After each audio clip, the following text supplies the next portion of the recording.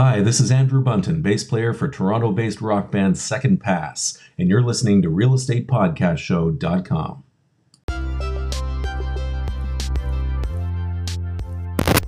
5, 4, 3, 2, 1.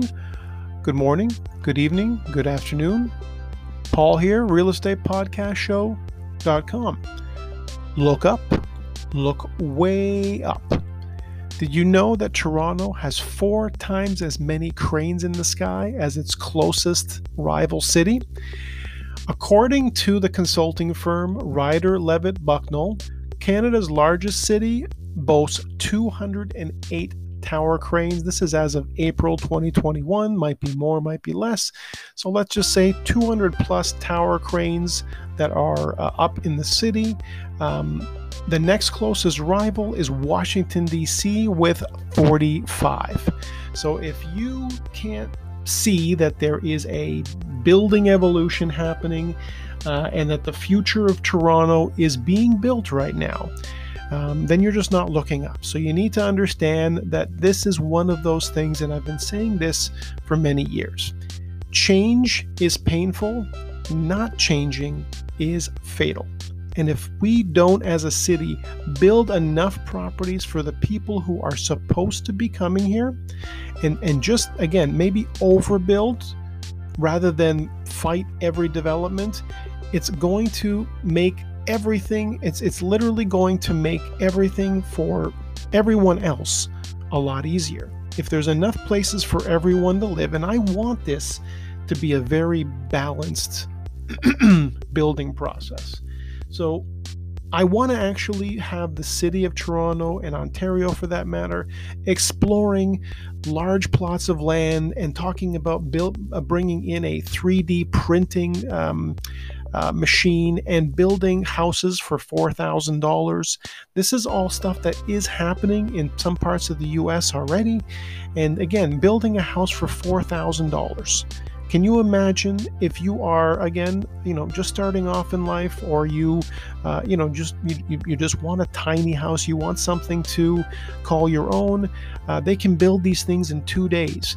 You would basically be, and again, I've got this all figured out in my head. I don't think that the city or the province is going to put me in charge of this stuff. Why? Because my ideas are focused on things that actually work, and not pleasing lobbyists and things like that. So because of that, of course, you might never see this happen, but here is the way it should look if it was done properly.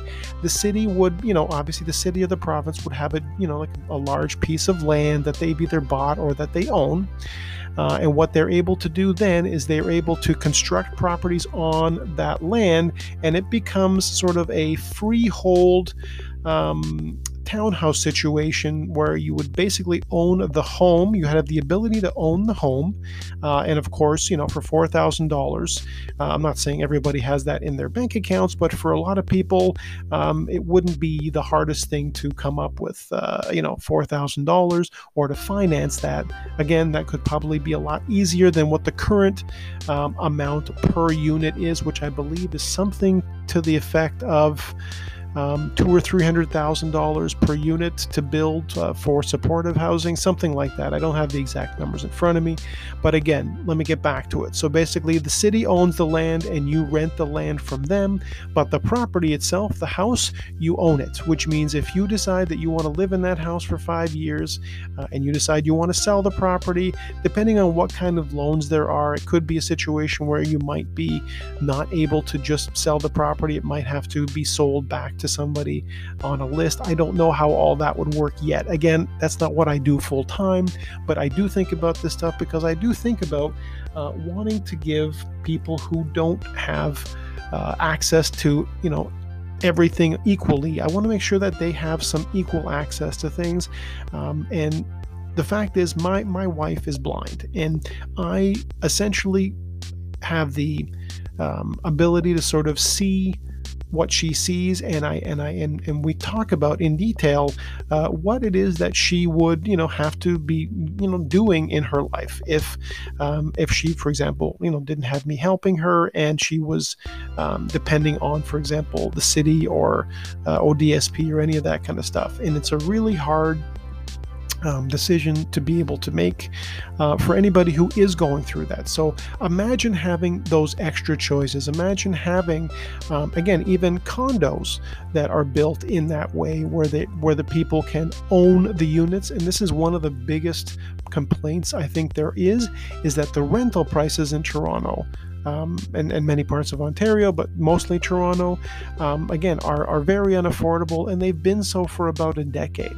So to be able to move against that, there has to be a lot more supply to be able to, knock down the demand. But as far as the rent goes, whoever owns that property is going to always be able to ask for as much rent as they want, especially when the unit is empty. They can ask for as much rent as they want. So to understand that, and I've actually seen reports of this where there are some suggestions that rents in Toronto right now that are in the 2000s could possibly be as high as in the 4000s by 2040.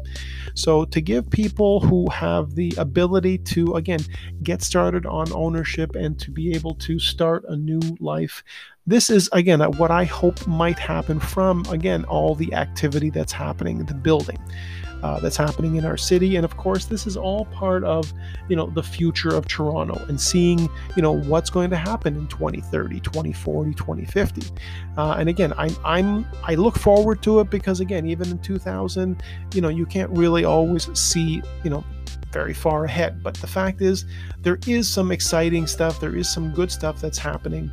And I do hope, as a result of, again, all the cranes in the sky, that we can come up with some good alternative solutions that come from all that building, because there's a lot of money involved in that building process. That is not cheap to build all those buildings. Those builders are paying levies.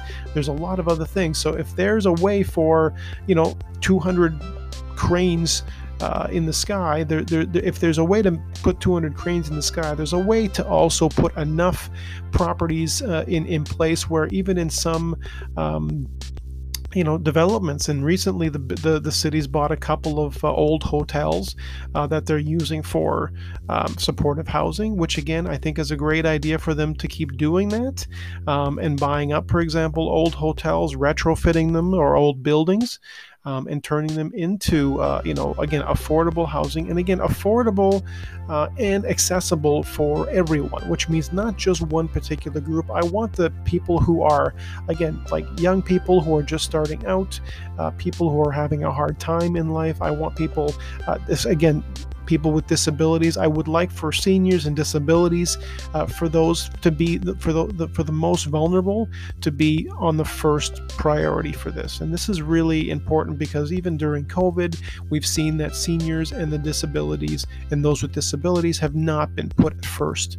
And I believe that for a society to run properly, you have to take care of your most vulnerable first, and then, of course, everyone else thereafter. But if we're not taking care of those, especially the long-term care people, and seniors, and again, the disabled, the most vulnerable of all, then we're not in a position where we should be making any other moves until we get that straight. So I'm hoping that this starts a little bit of a conversation. If you want to add to it, make sure you text me 647-792-5658, or visit me at realestatepodcastshow.com. Thanks for tuning in.